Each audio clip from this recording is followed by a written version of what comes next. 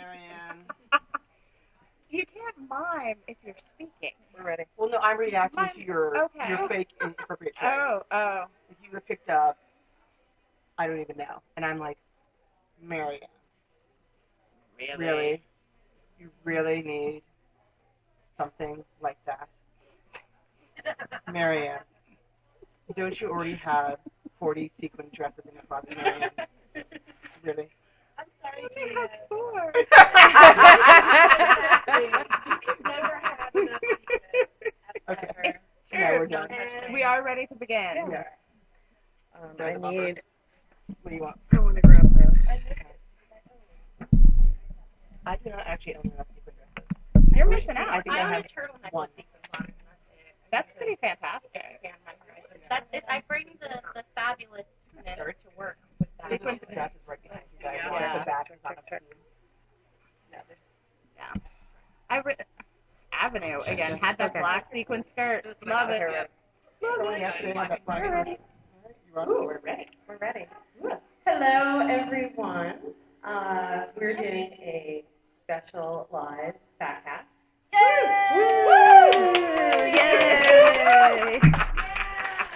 I am Leslie Kinsel, and with me, as always, is Ms. Marianne Carvey. Woo!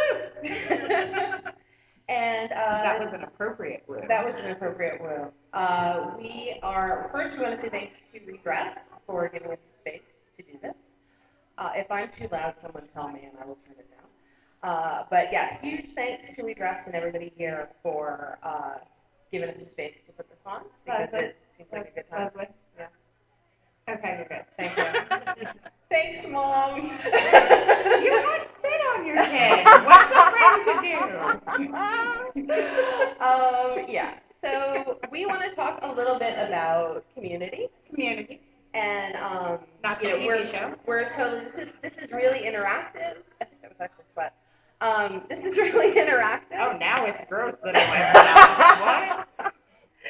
So if you have questions or suggestions or even just comments or stories or anything, definitely come on over and share them with us. But let's talk a little bit about going to the Fat Girl Flea Market yesterday. That was my first time at the Fat Girl Flea Market. It was awesome. It was also really warm and a little overwhelming, but hot damn. Yeah. I walked in and I was like, oh my god, there's fatties everywhere. Well, there's something sort of, I don't know, there's something really kind of revolutionary about being in a room full of hot, sweaty, fat people ripping their clothing off. I was going to say, and a lot of them were in their underwear. Yeah. So. Lots and lots of people in their underwear.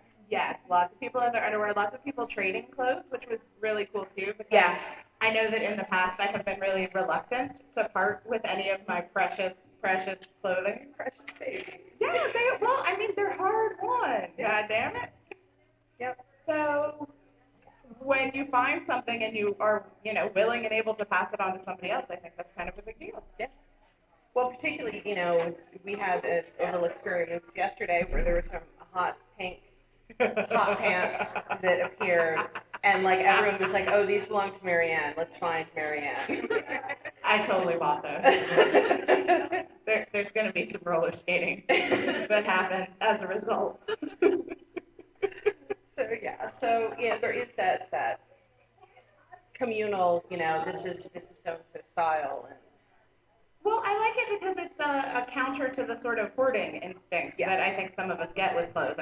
Right now I have more clothes than I have physical space to put them in. It's a problem. There's some laundry that I'm just not doing because once it's clean, I'll be like, well, shit, now I gotta find a place, and I can't. So, part of that comes from I have found this thing that fits. I'm never gonna find this thing again. I better buy it now. And I think that the Fat Girl Flea is a really good antidote to that because you find so much. We're sort of surrounded by this abundant supply of clothes that fit for once.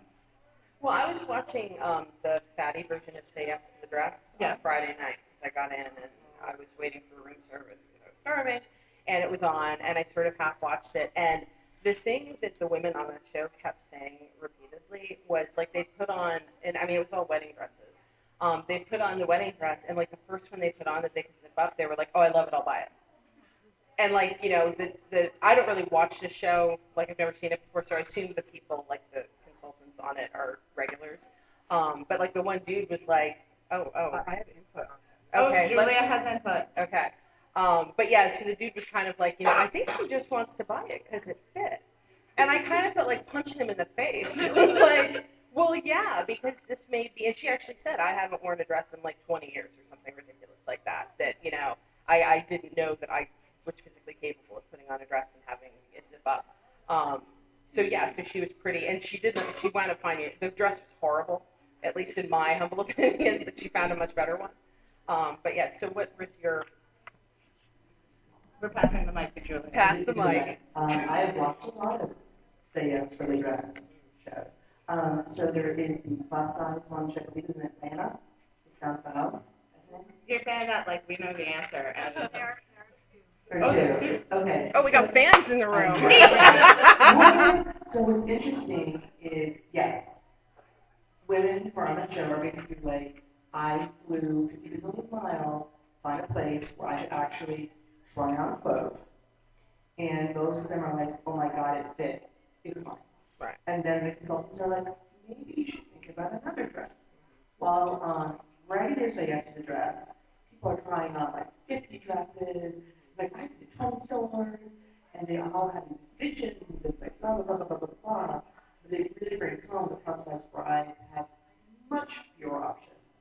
And one of the plus size yes for dresses, they actually say that we're the only place in the country where you can try on the, like, I think up to whatever, 32, I think, Right. in all the dresses. That's amazing. So it's amazing. It's all, we have a third mic. Why are we passing mics around? Because I don't think I put the monitor on that one. Oh. We can try it. There, if you want. If anybody wants to lean Okay, over we to do that. have a third mic, so you don't have to like get all up close and personal to pass the mic. I like passing the mic. One of the things. That's why. That- Because you're sitting too close to it. Oh, it's my fault now. Yeah. I see. There we go. I don't think that's true. Okay, that's better. Do we? Okay. Keep talking, Marianne. Every Or time maybe I you're too do. close to me. Maybe. Maybe you should just turn off the third mic and listen I to think me. that's a good idea until you. It's all the way down. Oh, Okay, but now it's stopped. yeah. All right, continue.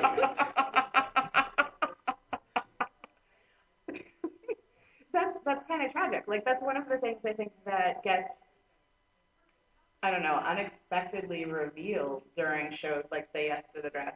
Like it's kind of fucking tragic because this woman is like, oh, it fits. I haven't worn a dress in 20 years. But oh my God, like that's not. It's supposed to be a show, a fluffy show about finding dresses, and instead it's, you know. Well, the weird thing is I actually kind of liked it. I was expecting it to be sort of like exploitative and gruesome and horrible and women crying. And it was actually pretty damn, I'm trying not to swear because I'm very loud. But it was actually pretty darn, like, uplifting. Damn. You're trying to insert this into what I'm saying. You should discuss your wedding dresses since you're both married ladies. I didn't have a wedding. I didn't have a wedding dress either. There you go. Well, What did you wear? Julia asked, for those who are not circled around, Julia asked us, since we are both married ladies, to describe our dresses. But neither of us had wedding dresses. We both had city hall weddings. Yeah. And one of the reasons I eloped was because I was not about to deal with the drama of finding a dress as well as dealing with my family. But I just was like, you know what, screw this. This is our wedding for us. I wore black capri pants and a black t-shirt, and Ed wore jean shorts and a t-shirt with a ninja on it. I believe we both wore sandals. When I got married, it was when I was still wearing separates. So I actually had a flouncy skirt. It was all in black. I had a flouncy skirt and like a lacy Lane Bryant. I think it was actually lingerie top, and then like a cardigan over the lingerie. And I don't remember what my husband wore. Probably like khakis and a button-down shirt. I That's was what he about always to say wears. something similar, but I don't think he would be wearing the lingerie top. No, he actually. wouldn't. Although that would have been a very memorable That would have wedding. been a great wedding. Well, in Cambridge, you could have done that. It's Yeah. true. It's true.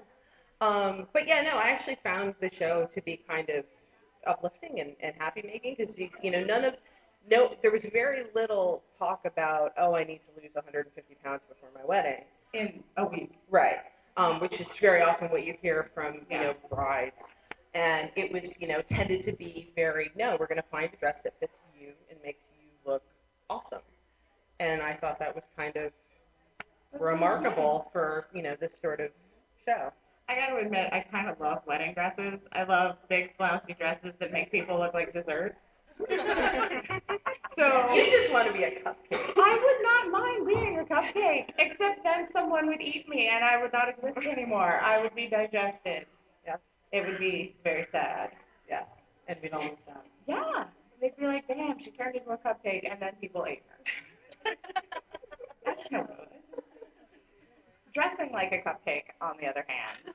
So you just want to wear, like, big, flouncy wedding dresses just for no reason. I have it's not like I go to formal events, but I do have a little collection of formals because they're so pretty. I mean, that's sort of where the ruffliest ruffles tend to be. And granted, I can't wear them to work on Casual Friday, but maybe I should start. I don't know if anyone would stop you. I don't think they would. I mean, I don't even know if anyone that you work with would be surprised. they may not. Like, look oh, like Mary Ann's in a wedding. And it's Friday. Sometimes they wear hats with feathers, and they're like, oh, Well, that's a step in the same direction. yeah. So. What was the other thing? I don't have my notes in front of me.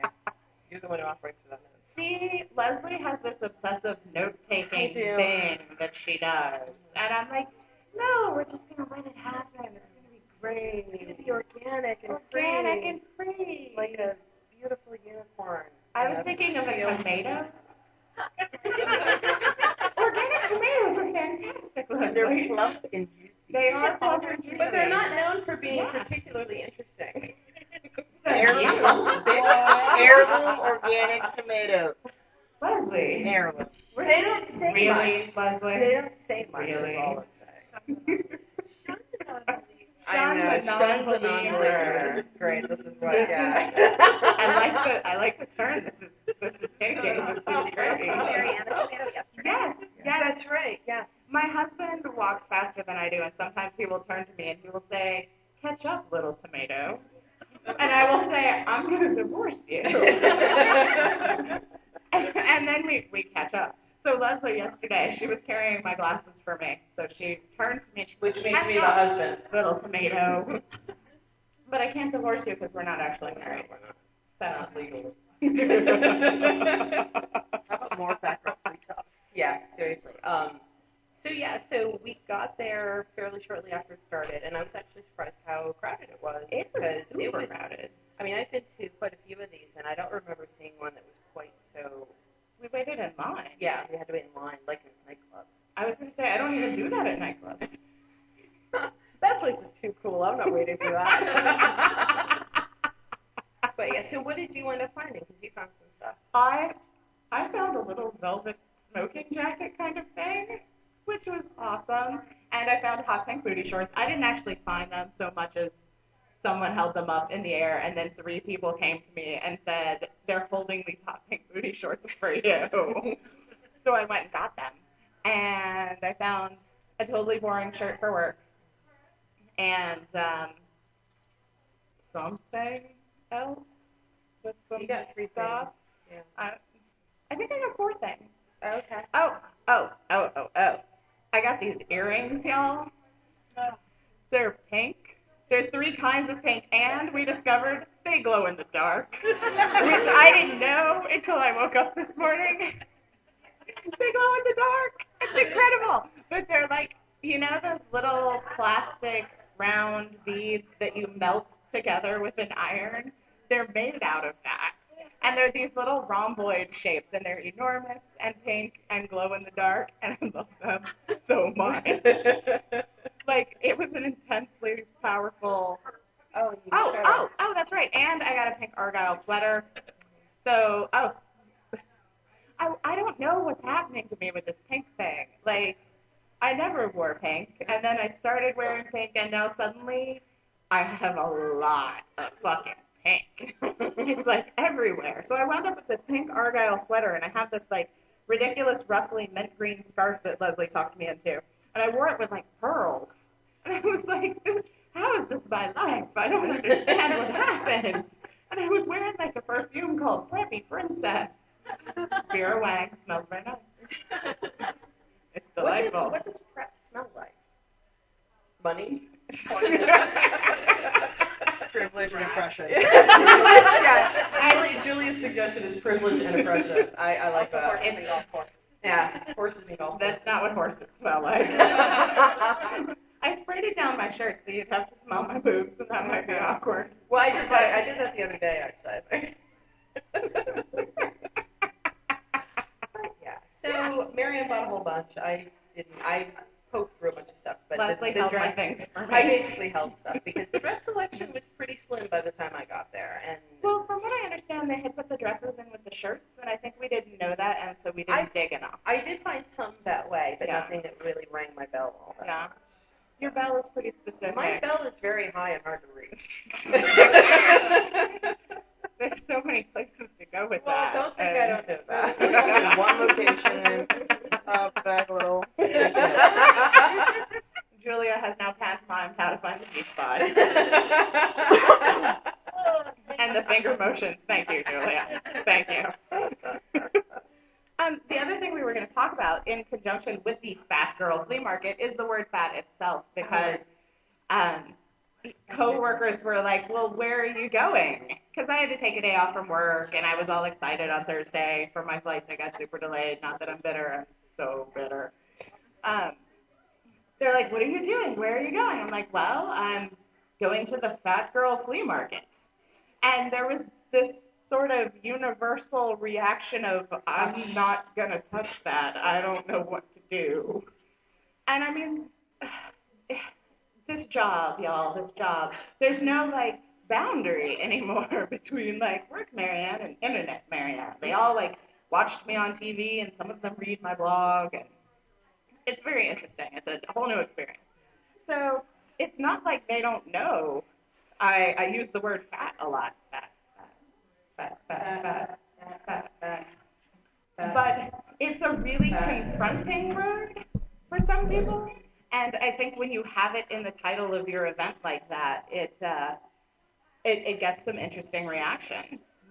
The reactions I always get are either dead silence and like a rapid change of subject, or like a knee-jerk, that's like awesome, let's talk about something else. we have a story from the audience. Story. Can you also say your name and I'm Holly. Hi. Hi, Holly. Okay. No, I just kind of had a question about that myself, because I have now kind of come to the point where it's like, okay, I call myself fat to other people, and I'm sure a lot of people have kind of encountered this where you say like, oh, I'm like a fat girl, blah, blah, blah, and then they're like, oh, you're not fat, don't worry about it. Like, to me, that's even more insulting than somebody calling me fat as an insult. So I'm just kind of wondering, how would you guys deal with that when people kind of can't handle you calling yourself fat like that? Go for it. Good question. It is a good question. I get this a lot, and I handle it differently depending on the circumstances. In some if I'm in a situation, like a more social situation, where I can actually like take 10 minutes to explain, like why I use the word fat and why I like the word fat and fat, like, you know, right? Yeah.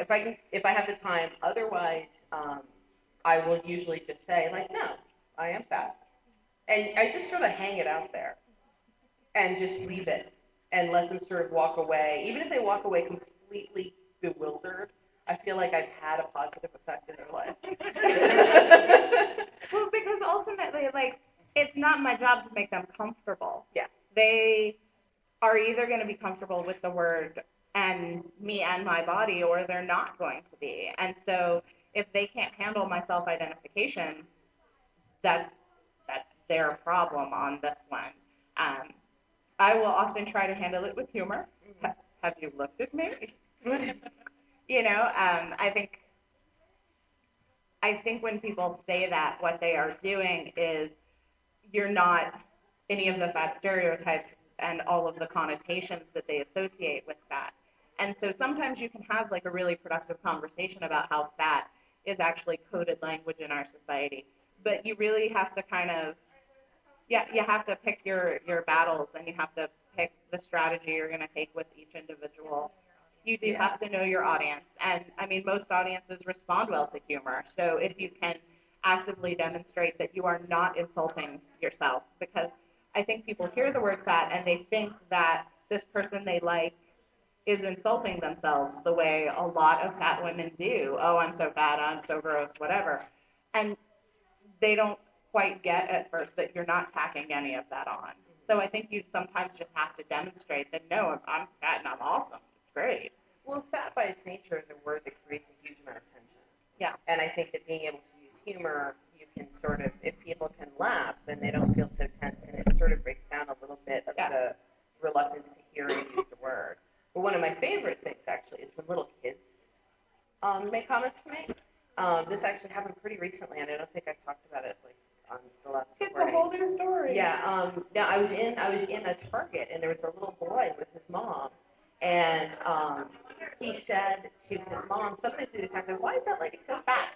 And his mom sort of you don't say that, trying to be a mom and not embarrass me. And I turned to the boy and I said, "I sure am fat, and people are different, and it's awesome." And the mom, I swear, just looked at me like I had 3 heads at that point. You were a dangerous And the little person. boy was like, "All right." So yeah. While she shares, would you hold this so I can put on my cardigan? I'm cold. Sure. Experience in Orlando, I was home wearing sleeves in the summertime, and I can't even wear it. I always have unfortunate. Yay, Jeanette! So one of the interesting things that came up for me with doing the fat girl sleeve was the fact that it's a fat girl sleeve. So as somebody that doesn't identify with traditional gender norms, that's awkward. But also, by girl, you really need them a lot of times. Yeah. So like, look, my girlfriend is very butch, very full and fat, but isn't super comfortable saying fat because to her, fat means fat. And That's really interesting. for the longest time, I thought fat meant butch. Because if I was skinny, I could wear the cute clothes. If I was like fat, I have to wear white clothes. So it's weird to kind of almost 10 years later hear, no, fat means fat. Well, also the insult big fat thing. Yeah. Right. Fat dyke is a very popular insult. Yeah. I have I feel like a lot of us maybe who grew up, and I don't want to speak for everyone, but I know a lot of people who also grew up fat. Like we all, or some of us go through a phase where we wear mostly men's clothing. I know I did for a long time, where I bought men's jeans, I bought men's shirts, and it was just because it fit. And Lane Bryant was horrible. And these were and I just figured, well, if I'm fat, this is how I'm going to present, because these are the options that I have available to me. I didn't go through that phase. That's why I said not everyone, but I know a lot of people that I know, who did. So there. I didn't mean it in an accusatory. Stop invalidating my experience. No, I just meant that I didn't go through that phase, in part because one of the constant themes of this weekend has been distribution of fat and how it affects the fit of clothing. Leslie got a new dress, and I tried it on first because it was awesome. I had not even tried this dress on yet, and Marianne's ripping it out of my hands. I did not rip it out of your hands. You handed it to me and said, "Look at this dress." So then I tried it on. It's awesome, and it fit me very well, which created some concern for Leslie because we have very different body types. And then she tried it on, and it fit her very well as well in a completely different way. So I think that where men's clothes may have worked for you, they didn't work for me at all. I kind of have narrow shoulders, And by the time something fit me across the bust, I was swimming in the rest of it, and it looked ridiculous. By the time, like, I still can't wear men's clothes. I tried to buy some men's jeans at a Goodwill, and by the time I got them to fit my hips, like, it's like I'm wearing a sack made of denim. Because See, in that phase for me, it was all about wearing a sack, so that worked for me. Well, it didn't work for me because I don't like belts, and I would have all of this extra waist material and not know what to do with it because it would flap. It wasn't like, oh, it's a little big. It's like, oh, these pants are falling off because they have to fit the widest part, and the waist is the exact same width. Yeah. So I think that experience may also depend some on body distribution of fat. Of fattery. Yeah, fattery. Yeah, I actually have pictures of myself in that phase where I'm literally, like, now I look at pictures and I'm like, what the hell was I thinking? I mean, we all do that. Like, why was I wearing that? But, like, I'm wearing this like, a men's Oxford button-down shirt, and it's like today I'd wear it as a dress. I'd belt it and I'd wear it as a dress. It would be fabulous. But at the time, I was wearing, like, this huge thing, and it, like, came down to just above the knee, and then I had, like, a loose black skirt under that was, like, ankle length and, big old boots. And, it was because it fit. Like, I could find it, and it was relatively inexpensive at Marshall's, and it fit my body. So, like, this is what, it's sad when the way we present ourselves is dictated to us by what we have access to. Because I feel like I never identified as being particularly, even when I was wearing men's jeans, like, continuously, that's all I wore, I never identified as particularly butch, but I looked butch as hell in my everyday life. But, I was dressing that way because that's what I could get into and what I could afford. Yeah. We shopped at Kmart a lot, and they had some, I'm not going to say, like, super cute, but they had some, like, girly, quote-unquote, fat girl things, especially for kids in the fat kid range. So, Various experiences. It's a beautiful variety-based world. Well, it's interesting because, I mean, you were growing up in South Florida, and I was in Atlanta, Florida, and our resources should have been similar as far as what was available. But I'm wondering, too, if, like, the little bit of age difference between us is having an impact on that, too. It could be. Because by the time I was buying my own clothes, well, I worked at Lane Bryant, so that helped. But I was buying dresses at Ross for $10. I was buying stuff at, like, there were still, the thrift stores in Orlando are kind of hit or miss with the plus size fashions. But sometimes you can find some really cool stuff, and I had a lot more time than I do now. So, I mean, and thrifting is so time. It really, really is. It really is. So I wonder if that, like, couple of years difference had an impact on that too. For me too, I was being raised by a single father who really, didn't know what was, sort of important for socializing me as a girl. And so it was really only later that I started to be like, oh, like maybe I could put a skirt on, or, And look at you now. Yeah. And then, I've passed off pants forever.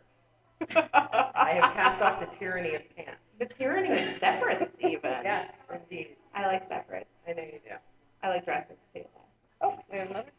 Oh, just real quick. I was just going to say one of my favorite episodes of Fatcast is the You Got Your Gender in My Fat episode, where you do explain the time that you went to Publix and you had your hair cut short, and the man said, like, you're welcome, son, or something like that.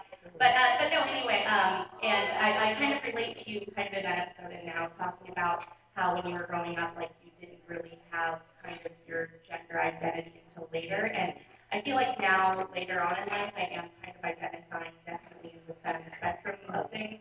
But yeah, when I was a kid, it was like Walmart or, maybe Fashion Bug every once in a while. It was very hard as a kid to, one, find clothes for me being a fat kid, and two, that weren't, overly expensive. So I totally kind of relate to the boys' clothes from a young age, having the, short haircut thing. But yeah, that's kind of all I want to add.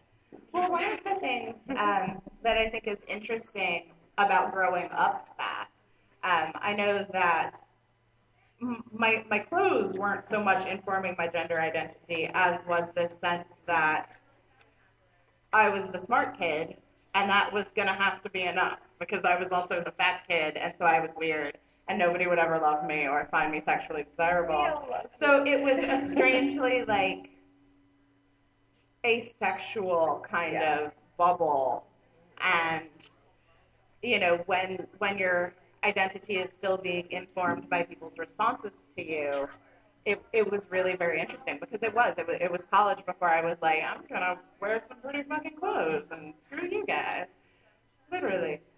It happens. I'm not ashamed.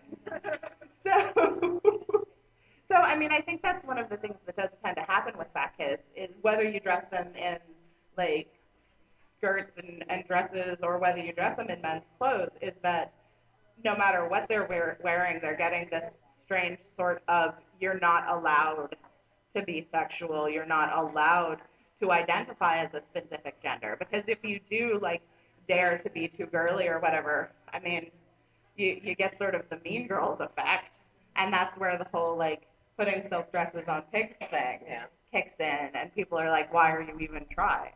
So I think that it complicates matters because then you don't even get to explore that as a child.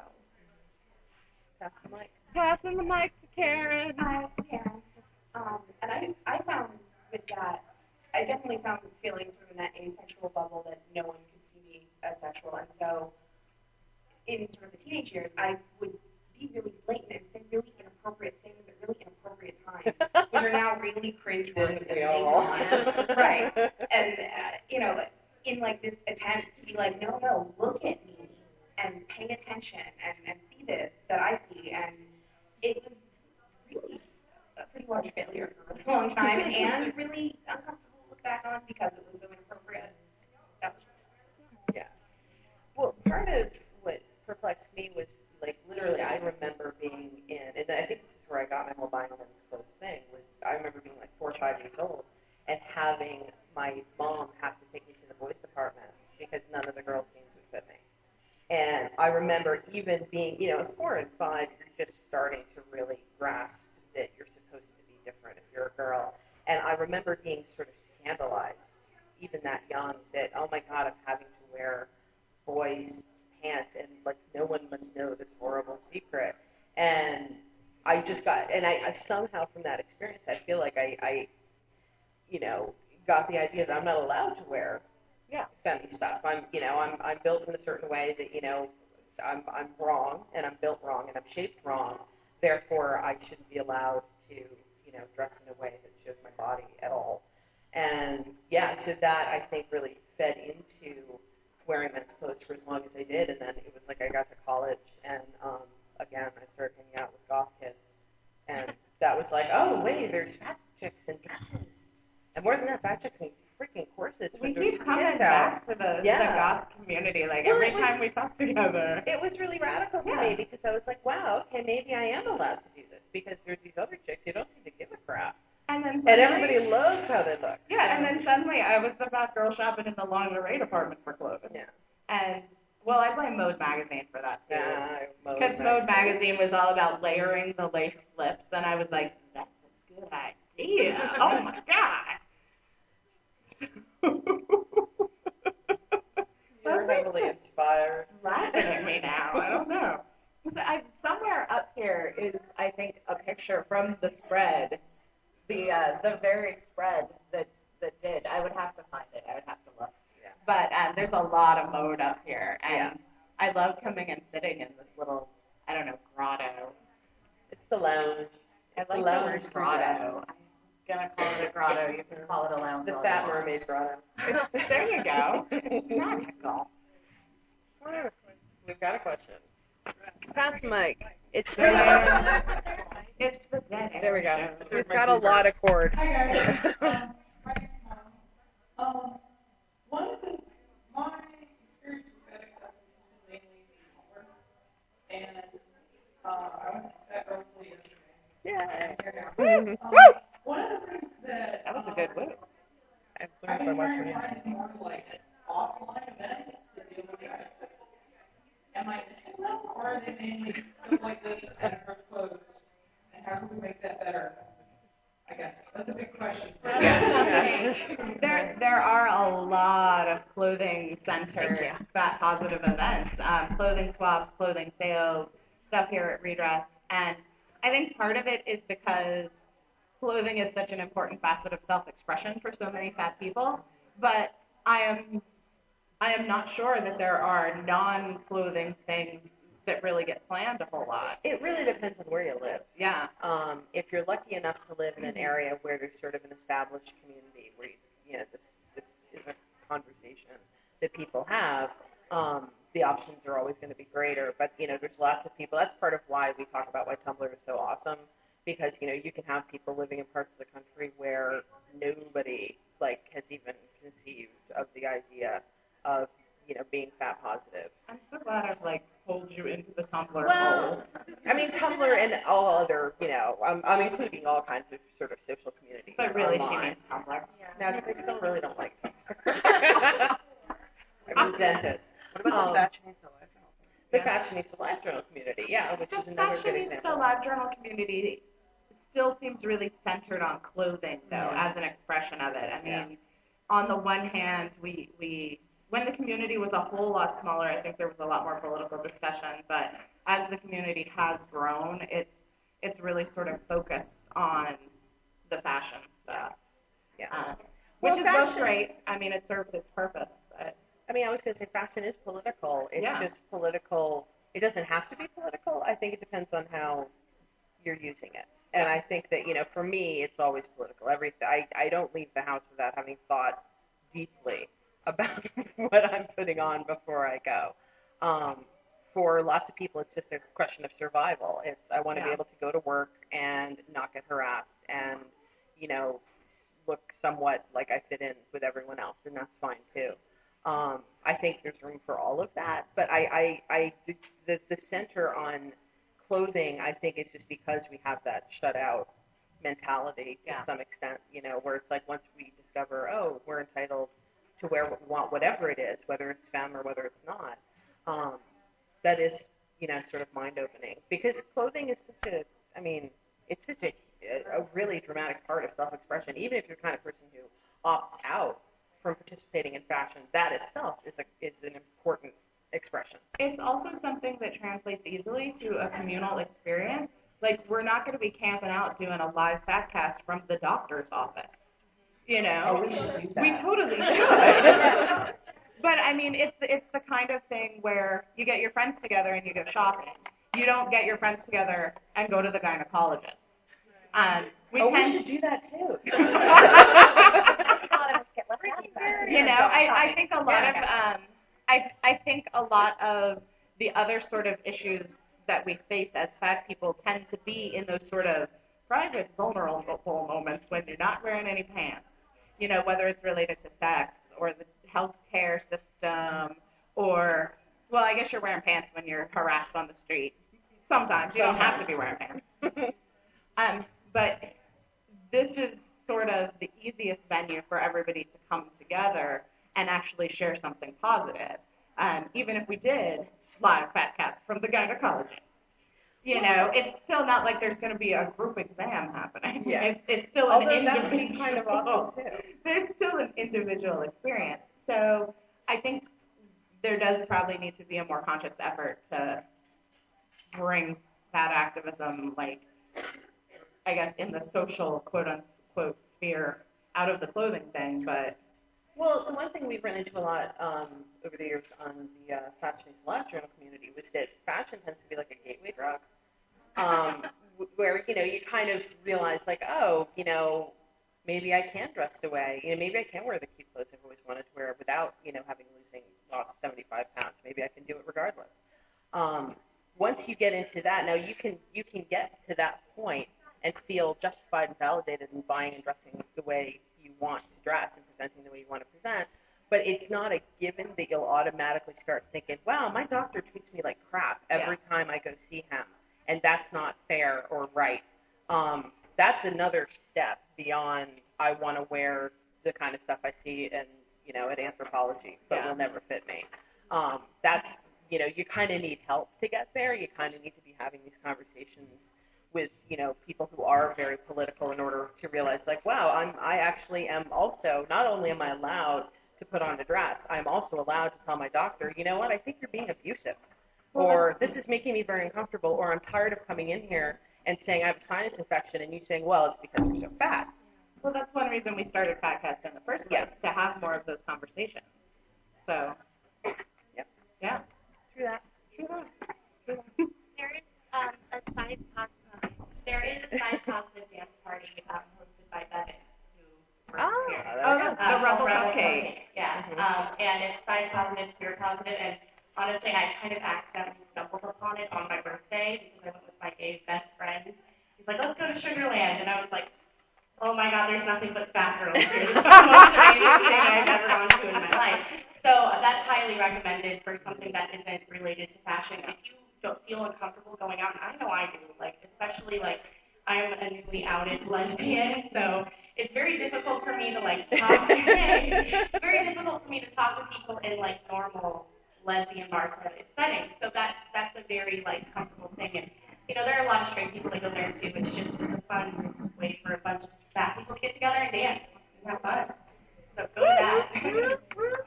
I think one of the important things, fat activism has been going on since the 60s, but in some ways we are still all early adopters. We're beta testing fat acceptance. We are. And that means, unfortunately, that unless you live in a place where there are people who have been doing this for a while, setting up events, sometimes you have to start shit up yourself. Whether it's, having people over to your living room to dance, whether it's starting some kind of Fatty book club, the Fatty Pedicure Club, it's That needs to happen.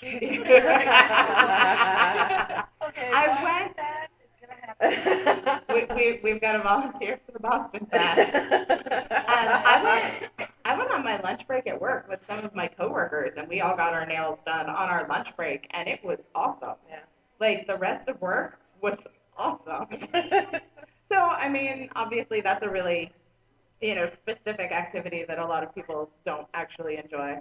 But there are other things, but you do kind of have to be willing to start it and sort of put a lot of energy into it, because in my experience at least, sometimes it's really hard to gather enough fat positive fatties together in meet space, unless people are gathering for a special event like something like this where people are traveling for it.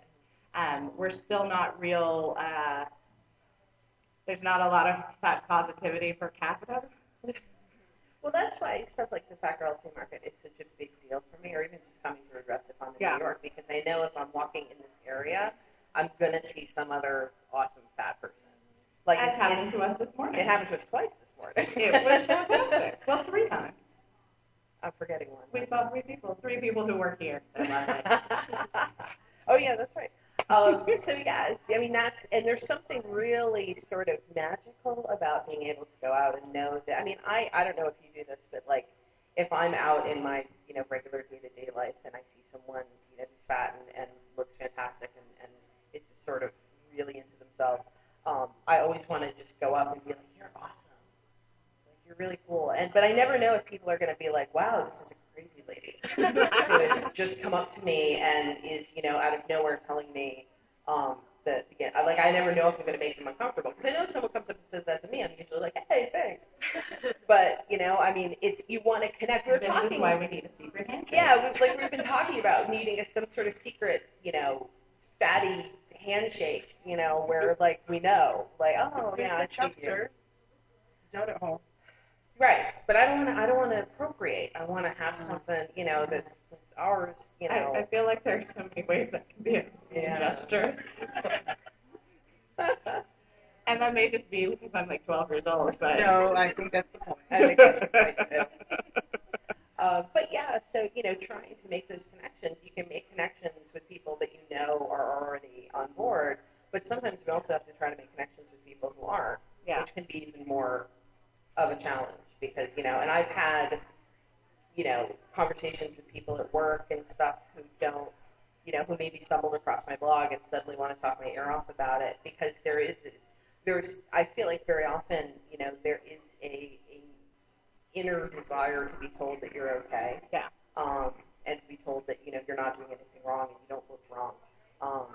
The sort of semi-frustrating thing about that is that you do have to step back and really relearn the 101 sort of perspective on things. Like, you can't just sort of automatically level people up to your experience. There's still going to be a certain amount of people loathing their bodies.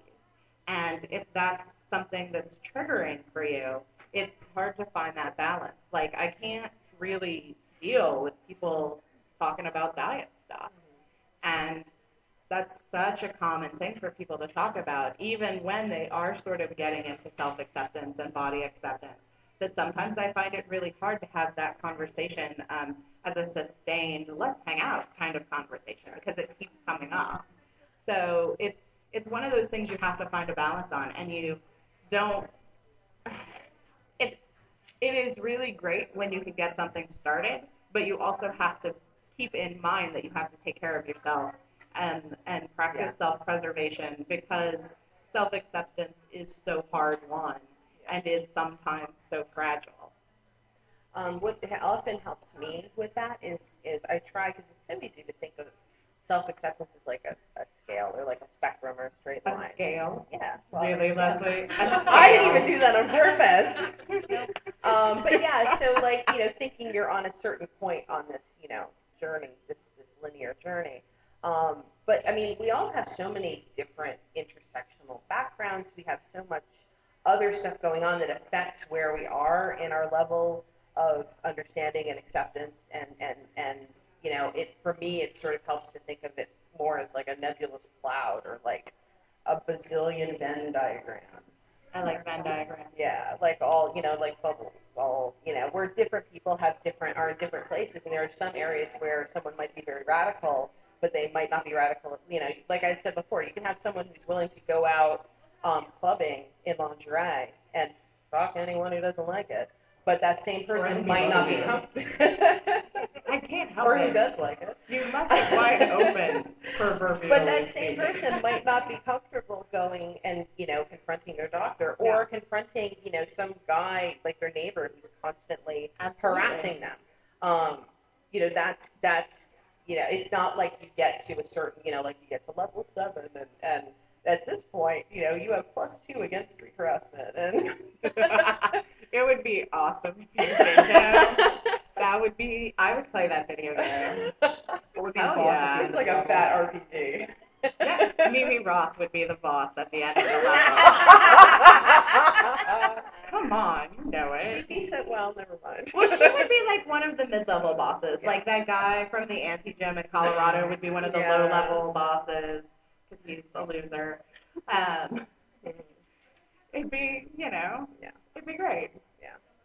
But yeah, so I kind of, I think that's where those conversations get confusing and tricky for me, because I will have a conversation about fashion with someone that, comes to, we're both sort of like, yeah, let's, sleeveless and above the knee, looking at you, and etc. And then we'll talk about, talking back to street harassers, or we'll talk about, bad experience with the doctor, and it's a completely different, it's not like we all get past those issues all at the same time. Sometimes it takes, multiple pushes and conversations together. And I mean, it's not like it is a strictly straightforward path. I mean, sometimes you spiral back. You have good days and you have bad days. And, sometimes you have insecure days. And so sometimes something that wouldn't bother you on one day is going to really bother you on another. And it is not like, oh, now I am failing at this. This is how it is today. Totes. Do you have any other questions or anything from people? Can we take some questions? Yeah. Do you guys want to talk to? You want to turn on that mic and hand it out? It was making noise Do people want the microphone, or would they feel more comfortable without it? You can just shout. Yeah. I know mics make some people uncomfortable. Anybody? Bueller. Did anybody buy anything here today? Yeah. Well, that got a reaction. What did y'all I get? want to know how many people bought tagging. I'm gonna buy tagging.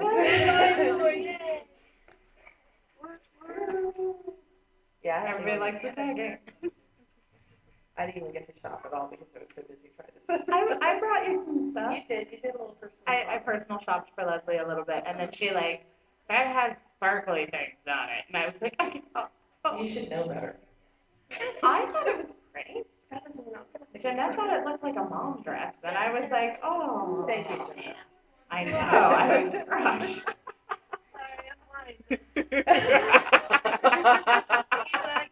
You know what you like. I'm just saying it was pretty. But yeah, so. I almost have the showgirl prom dress. I'm gonna pass my phone. Oh. But I have nowhere to wear it. You gotta invent occasions to wear that sort of thing. That's It just it turned on. went dark. Oh, There we it go. went I looked Oh, at that on the wow. rack. That's amazing. That looks really great. It's got Chandelier. yeah, it's got these dangly chandelier crystals that look like they would be. So I guess it was Anne Hathaway who had like a fringy dress and was swishing the fringes. And metal fringe. Metal fringe, and I feel like this would be a really good dress for that.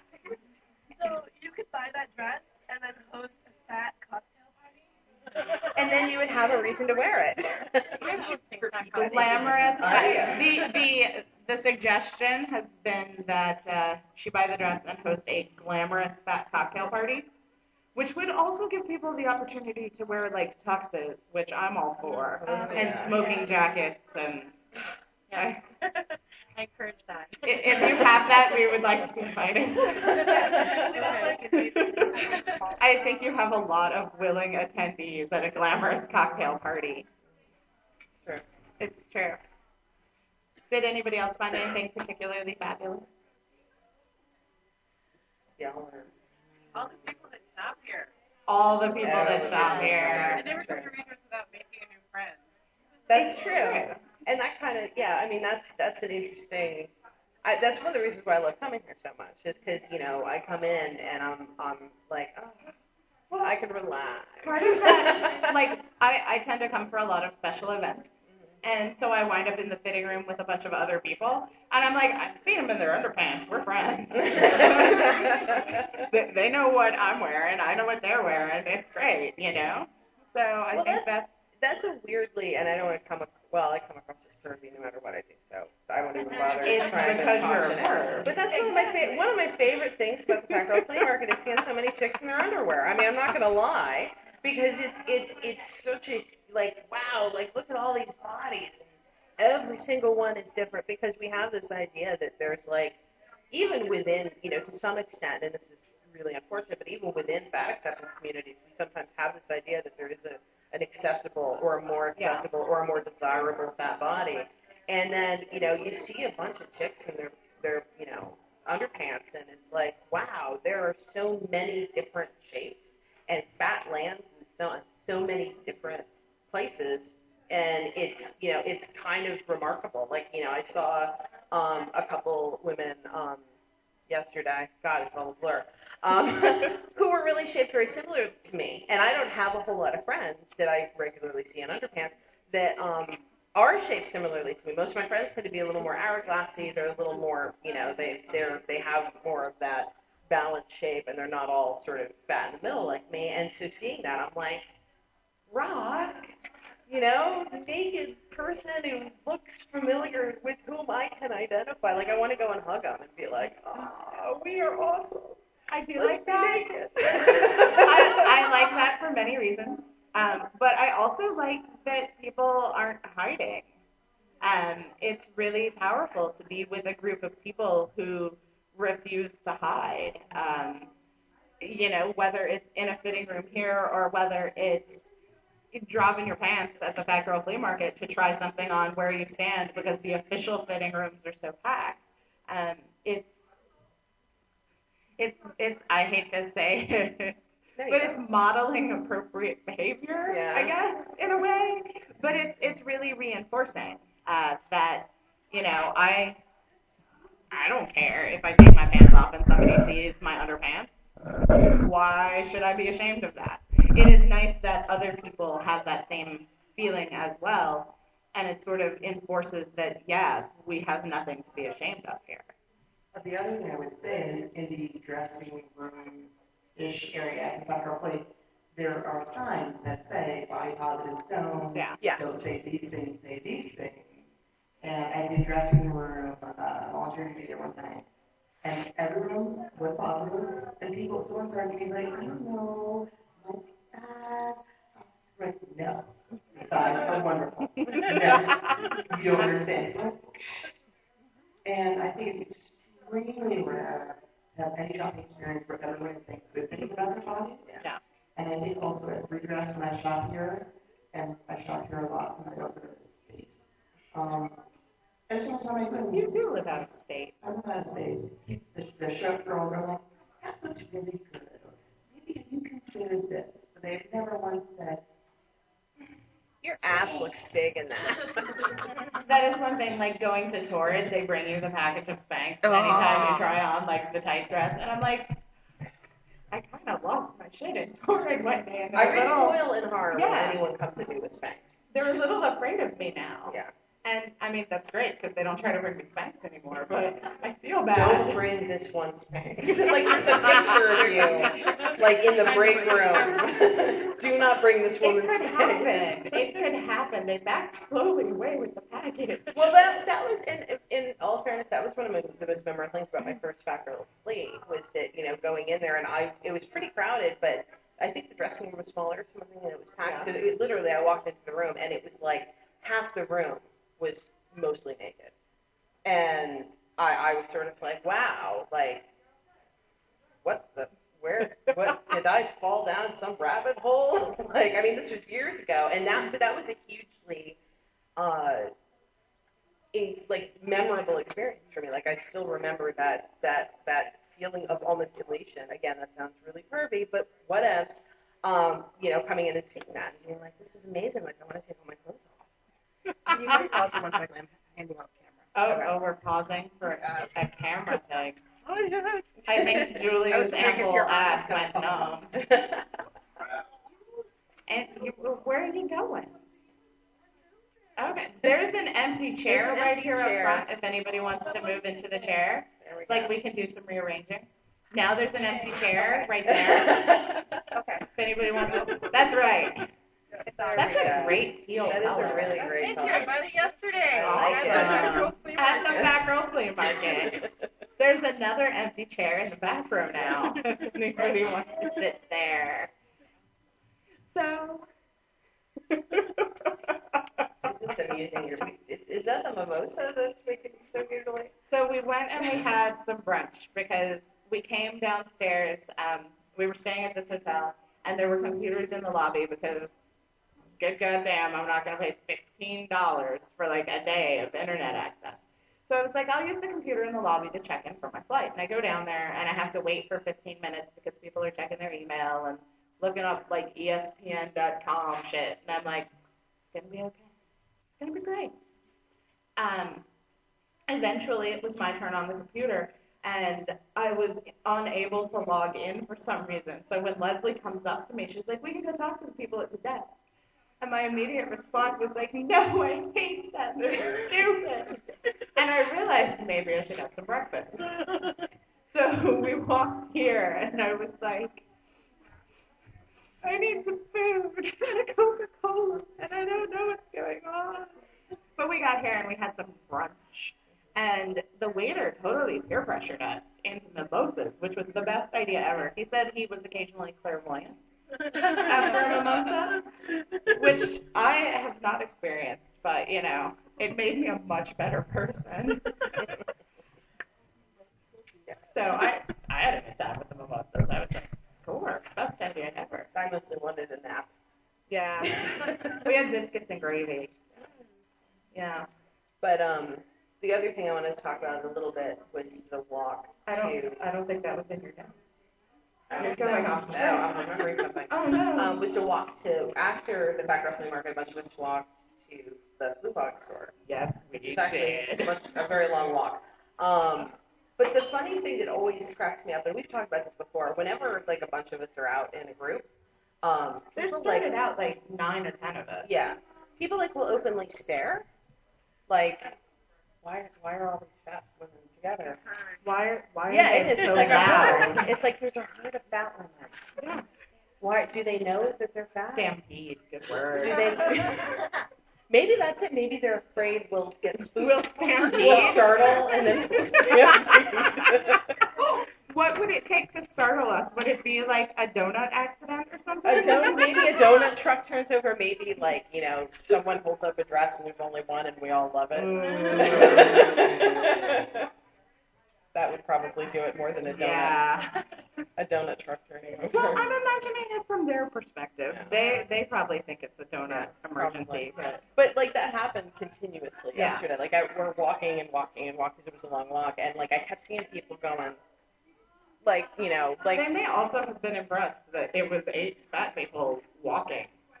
Because one of the most consistent questions I get when I do like radio or otherwise interviews that take place over the phone is, well, are you mobile? People actually ask you that. Oh, all the goddamn time. And it'll be like, I just got through telling you about Disney World in a really random way. Well, you could have been Verizon. I could. But, I mean, I'll have sent them a picture of me roller skating or something. And they'll be like, well, can you walk around? I had like a one-line, it was more than one line. I had like a one-sentence quote in a recent blog post on the New York Times site, or something, I don't remember. It was a thing. And I got all of these comments. And one of the comments I got was, well, I think you should just try to lose some weight, dearie, because obviously that can't be good for your mobility, and you have to be super uncomfortable. And I'm like, thanks for telling me about my life. And everybody assumes that you're going to be hot all the time. And I'm like, I'm freezing right now because they turned on the air conditioning. And I'm like, oh my God, it's cold. I mean, it's people who have this whole set of assumptions. And to see, like, a whole bunch of fat fatties walking down the side of the road is, like, they have a right to be there. Yeah, probably really revolutionary. They're like, oh my God, they're walking around like they have money to spend and shoes to buy. For whatever reason, you get more weird trolling comments than I do. I don't know why. I don't know what it is that they like you and they don't like me. But I did get, and I told you about this. Yes, I did get an email, apropos of nothing, a couple of weeks ago that literally all the email said was just fat, fat, fat, fat, fat in caps. Like 8 or 9 times. I sent you that email. And I'm looking. Well, I thought. Well, that's just the thing. This is the true story. Is I got it and I didn't immediately look at who sent it, and I thought, oh, Marianne sent this. And then I'm like, oh no, this is from someone that some other I don't even know who. Yeah. It was someone I had no idea who he was. That's the power of reclaiming the word. But yeah, I read it and I'm like, oh, clearly this came from Marianne, and it didn't. It came. I can only assume it came from a guy who was trying to upset me. But that was one of those situations where I'm like, And is there more? What about me makes you think that you could send me an email where you just say that word and I'm going to cry? I got an email from during the same group of emails from the blog post that said I was a public health menace. Which is the best thing ever. And I really, really, really want to make a T-shirt in sequins that says public health enemy number 1. You could probably manufacture those and people would buy them. I was like, oh no, people feel good about themselves. That's terrible. Yeah. So, We're all suffering because of you, Marianne. I saw that hand about to go up. Well, I think one of the things that You want the mic? well, no. Okay. I think one of the things that also scares them is that you're feeling good about yourself is contagious. Yes. So you're making other people feel good about themselves, and then what will all the haters have to do if everybody feels good? it'll be an epidemic of like self-acceptance and happiness. Well, yeah, it's modeling. It's modeling that behavior. It's modeling. I get to go out and not apologize for, and that is, I think, I think people honestly do think that is dangerous. Like not just annoying or We're uppity, not remembering our place. dangerous. Huh? We're not remembering our place. Yeah. That no, you don't get to be seen. You don't get to.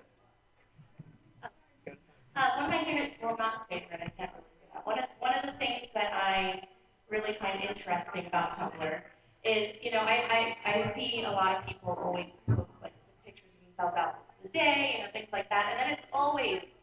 I mean, I don't think I've ever seen a really good picture of a fat girl wearing a cute outfit that hasn't been reblogged with somebody saying something ridiculous on it. And I find it interesting because a lot of the times I click on that and it's like somebody that's like, oh, I'm so fat, I wish I would lose weight. And it's kind of like, I wish that would be more encouraging to people, to love themselves than, to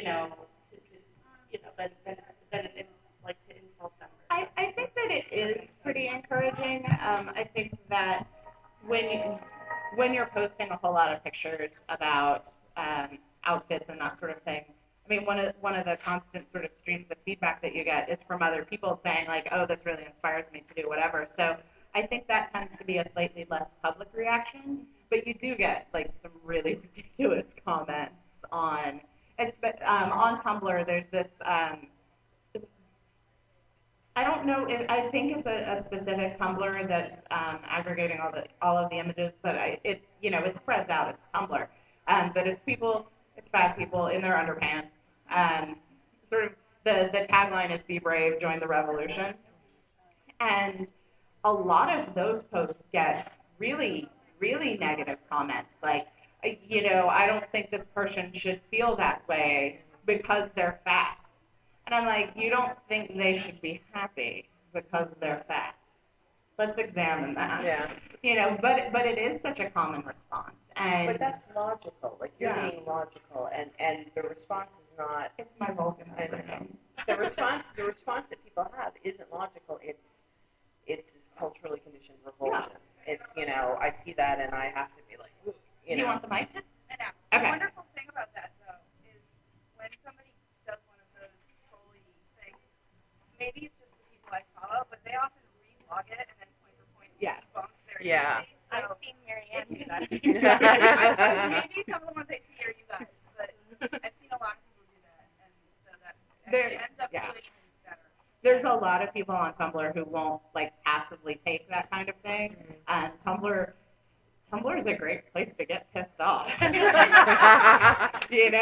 People, and it's amazing how stuff spreads and people you don't even think are going to see stuff. But it is. There's a whole lot of people who are not afraid to call stuff out at all when it comes to any kind of social justice issue, who will have like incredibly passionate arguments and who just will not let somebody who is in effect trolling have the last word. And sometimes it's a little tag teamy, because there's a community. And so everybody can kind of get in on this, I'm sorry, no, you're a bad person kind of response to like, well, you should kill yourself because you're fat. Well, you're a bad person because what the fuck? It's I think, really empowering to know you're going to have that backup, that you're not sort of the only person in the insert mainstream media comment thread here, trying to fight against the tide. Yes. Do you want the mic? Sure. Okay. I think, my name is Barbara. Hi, Barbara. The most confusing thing I've seen is like inspiration blogs that have followed my Tumblr, but then and like commented and been like, I really liked your pictures. I thought your smile was really awesome. And then they also have posts where they're like, that person needs to not be in public ever. Yeah. Like at the same time, not changing either behavior. Yeah.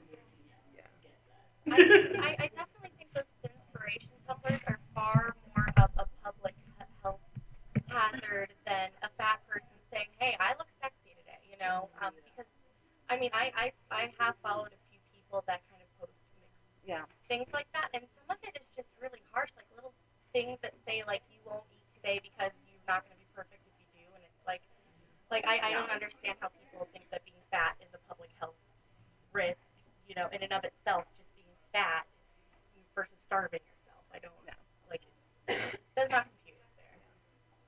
Well, I mean, that kind of self-restriction is so, that's, rightly or wrongly, it's considered normal.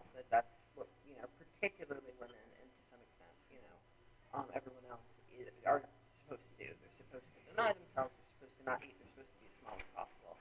And, I struggle with to some extent, I have a weird political sort of academic interest in inspiration blogs because I think what they do is radical in a weird way. I think that it's damaging and dangerous, but I also think that there's something fascinating about taking this ideal and extending it to the point that it's literally I'm not going to eat anything. If I'm supposed to eat very little, or if I'm supposed to restrict, or if I'm supposed to be a certain size, I am going to take that so far.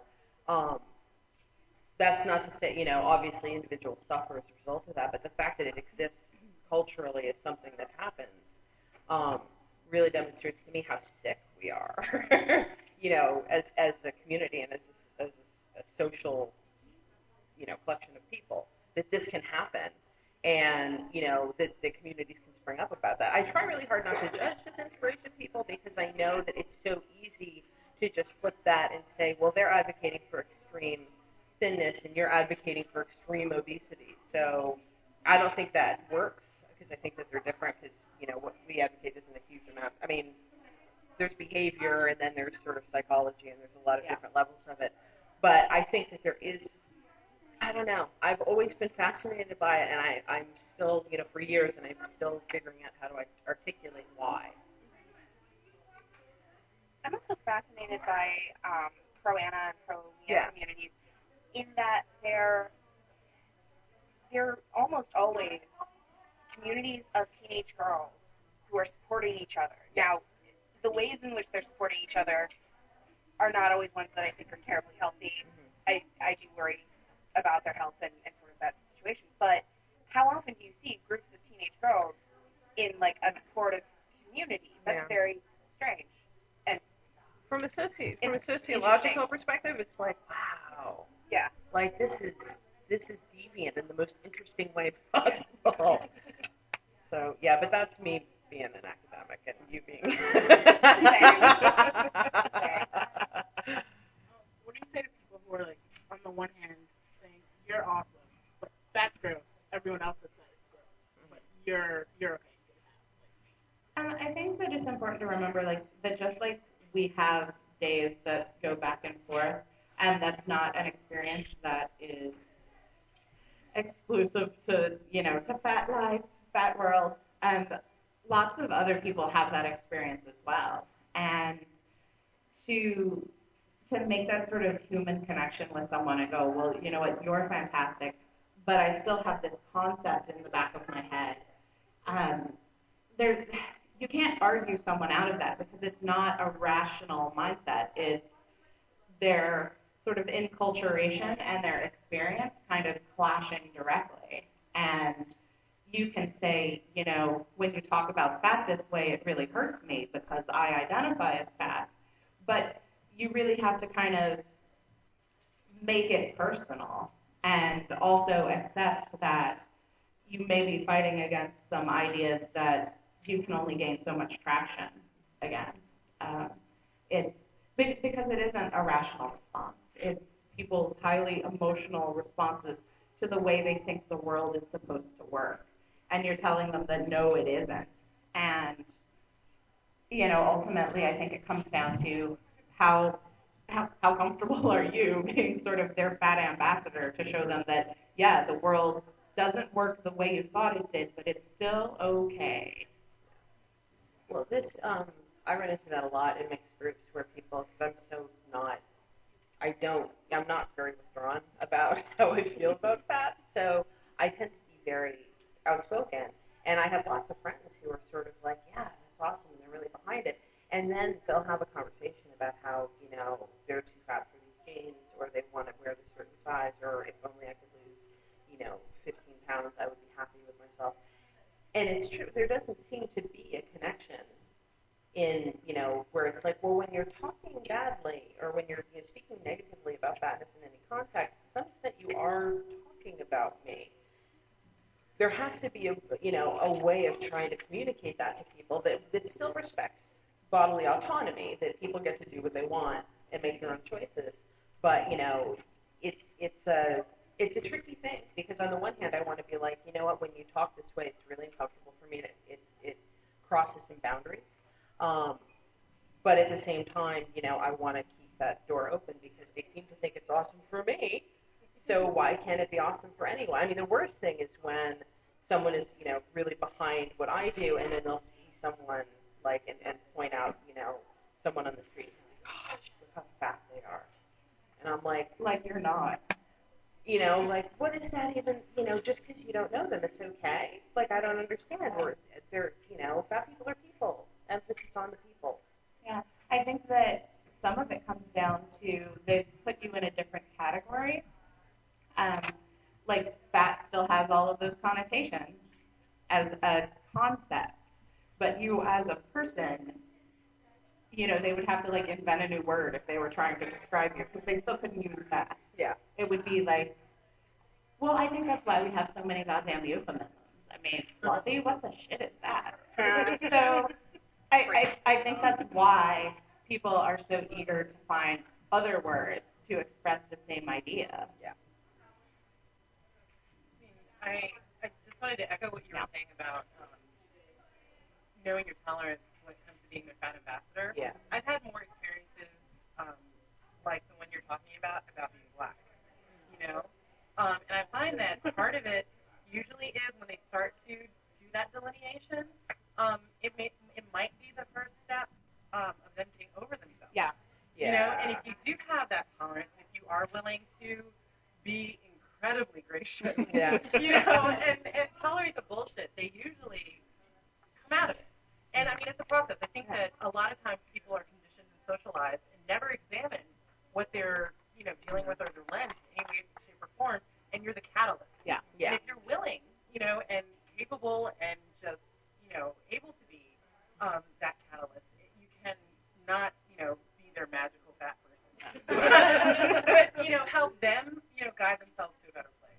I had a friend, this reminds me of, I had a male friend in college who was, really nice in every respect. I always held him at arm's length because he was horrifyingly homophobic, outrageously homophobic. And he got paired, we were in film school together, and he wound up working in a production group with a gay couple.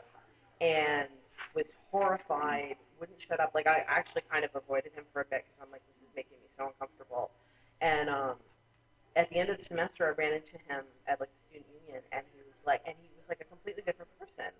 And he actually apologized to me for having been, an asshole for so long, and sort of said I really got to know these guys, and it was this radical, and I kind of felt like, God, I feel bad for these dudes who were in this group with you, that they basically had to do a production and educate your punk ass the whole time. But yeah, it was a radical experience for him, and it really had, do you want to speak? Come on. Yeah, come talk to the mic. We're going to pass the mic. Woo!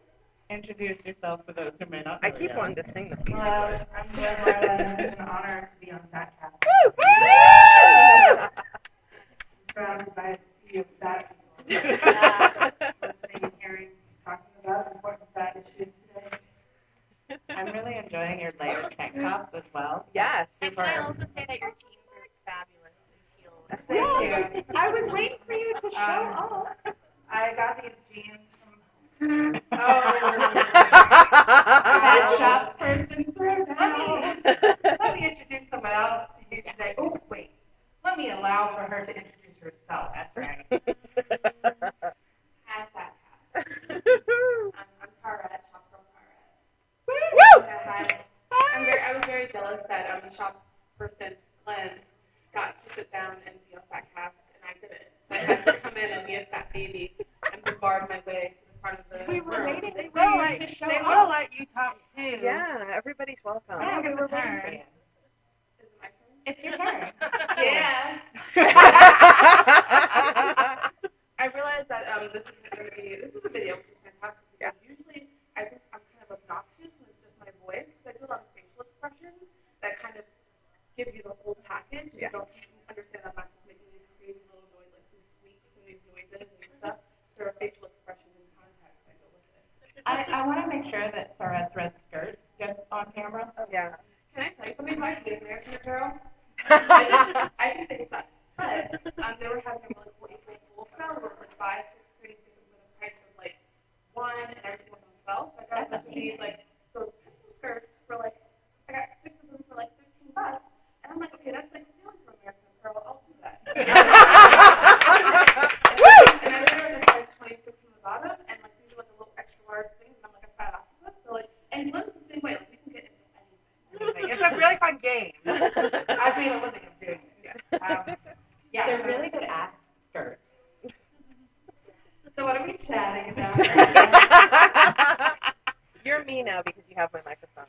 Oh, do you need a bed? No. You can be were- Leslie. We were actually just talking about how sometimes you can be someone's magical fat person, and they will finally learn that fat is not like this mythical dragon that they have to slay, that they can be friends with fat people and the world is okay. I do think it's important to remind people that you don't have to be anybody's magical fat person, because again, your responsibility is to take care of yourself, because other people aren't necessarily going to do that. Or sometimes you're such a magical fat person that they decide not to see you as fat, which is really complicated because you're actually quite fat. And they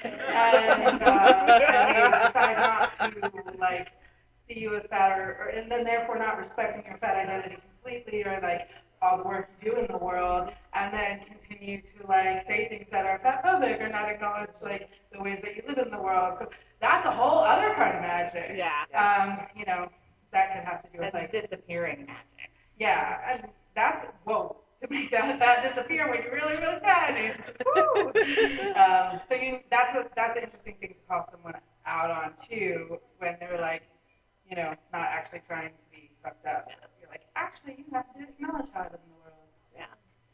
It's sometimes it takes a really long time for some people. I mean, sometimes you may be the initial catalyst, but it's just going to take them a while to work through some shit because whatever their own situation and enculturation and all of that is still too there.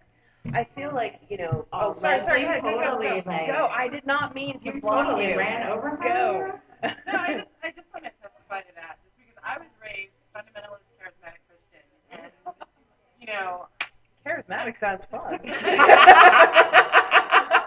so logo. But you know, part of my coming into myself was being introduced to people who were the complete opposite of everything that I was raised to be.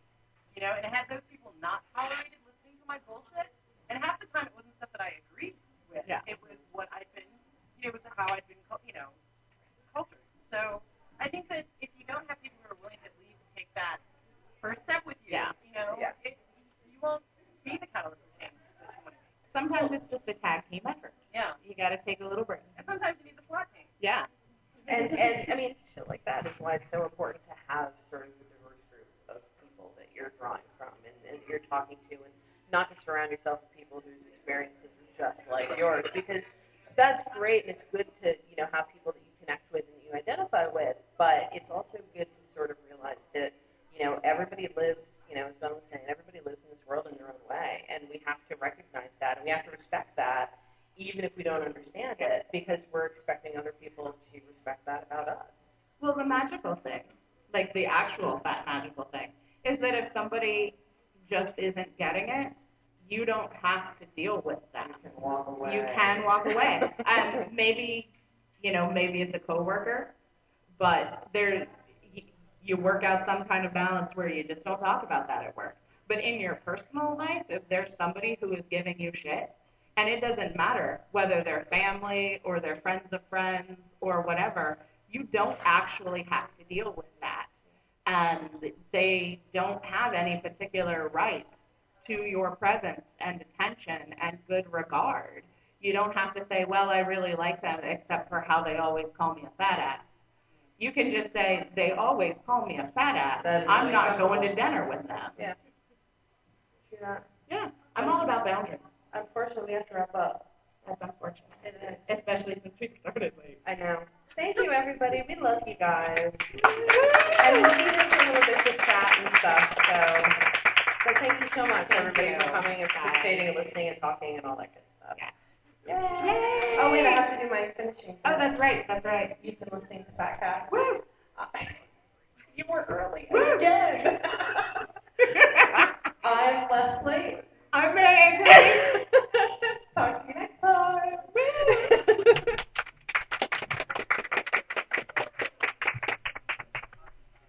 Thank you guys so much for coming out. seriously.